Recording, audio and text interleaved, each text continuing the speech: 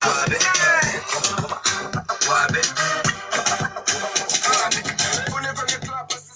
watu wangu hiyo ni song nyingine moto sana, Frasha, Gabu na DJ John Falme.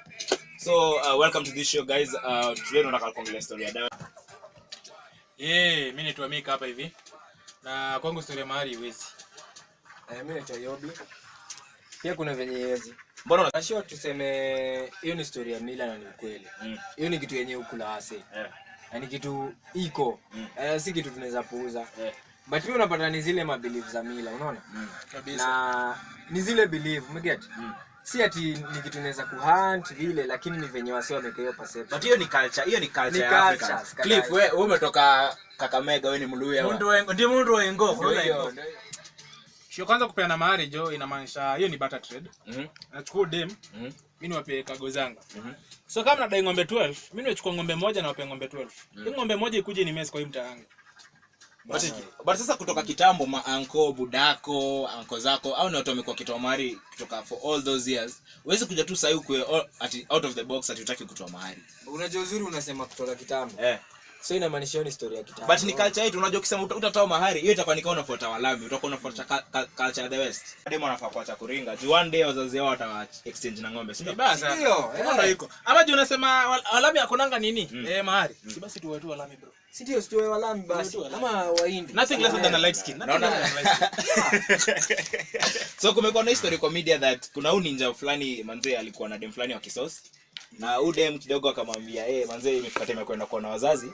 Na venye manze naona situation yako kidogo haiwezi ndio hii nimekupiga ka 5 so endo sema hii ni domo yako kisave ni nini umekuja kunilipia mahari. So in short udem ndo alijilipia mahari. Weka mwanaume kamili. Hii story unaionaje? Mimi kwanza kama mwanaume kamili hiyo haiwezi. Mbona haiwezi? At all. Udem anakupenda bro. Okay, dem anakupenda so dem anakulipia mahari. Zote ime mahari utaenda home mkono moja. So cheki udem amekuoa. Sasa ni ndo utazawe kama mwanaume unazaa watu hivi. So ni kama message places sasa. Message places. Sasa udem ndo fathe. Udem ndo fathe. Sana niambia wewe Mik kuja washe vyomba maze menyenyekea juu yeye alilipa mahari. Namletea nini? Alafu bishi na naoga nini? The fact that udem amelipa mahari hakuna kitu tunaweza mshow, unaona? Like udem yani ashakuona. Uishi kwake akulipie mahari. Next unasikia baby wewe ndo unasha vyombo. So in short madem sahi madem tuna date it's either sura yako ni fiti, mfuko iko mzito ama tu uko na njonga fulani tu mauano. Bora tu kigongi unampiga fiti. Hata siku hizi waangalie sura. Mfuko bro. Mfuko hata uko na sura mbaya mfuko tu. Lakini hapo kwa sura unajua kidogo mnaweza uliza Otile Brown. Lakini kwa mfuko pia lazima kama mfuko iko fiti manze. Hizo kobia ule.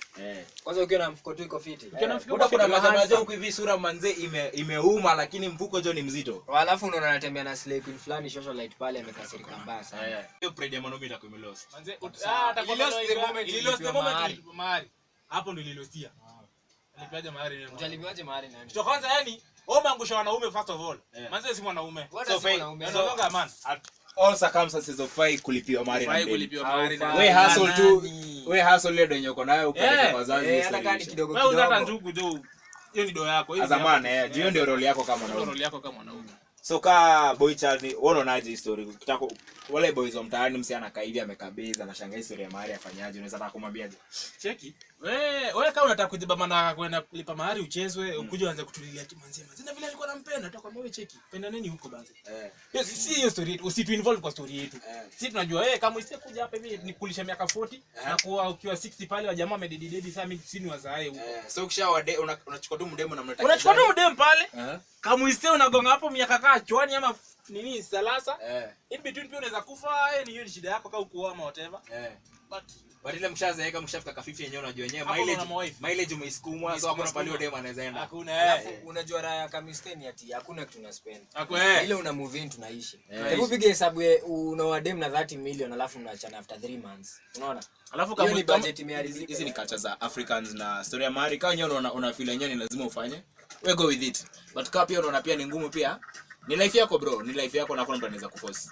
so nimeshukuru sana watu wangu wenyewe wametokea kwa hiyo so ando tunataka mnaona kwa hiyo most of the time kidogo tunafikiria kama tulete mdemo mimi bakingi tu ni hivi maboys but very soon pia mademo atakuwa kwa hiyo nimeshukuru sana manzama so till next time it's been real manze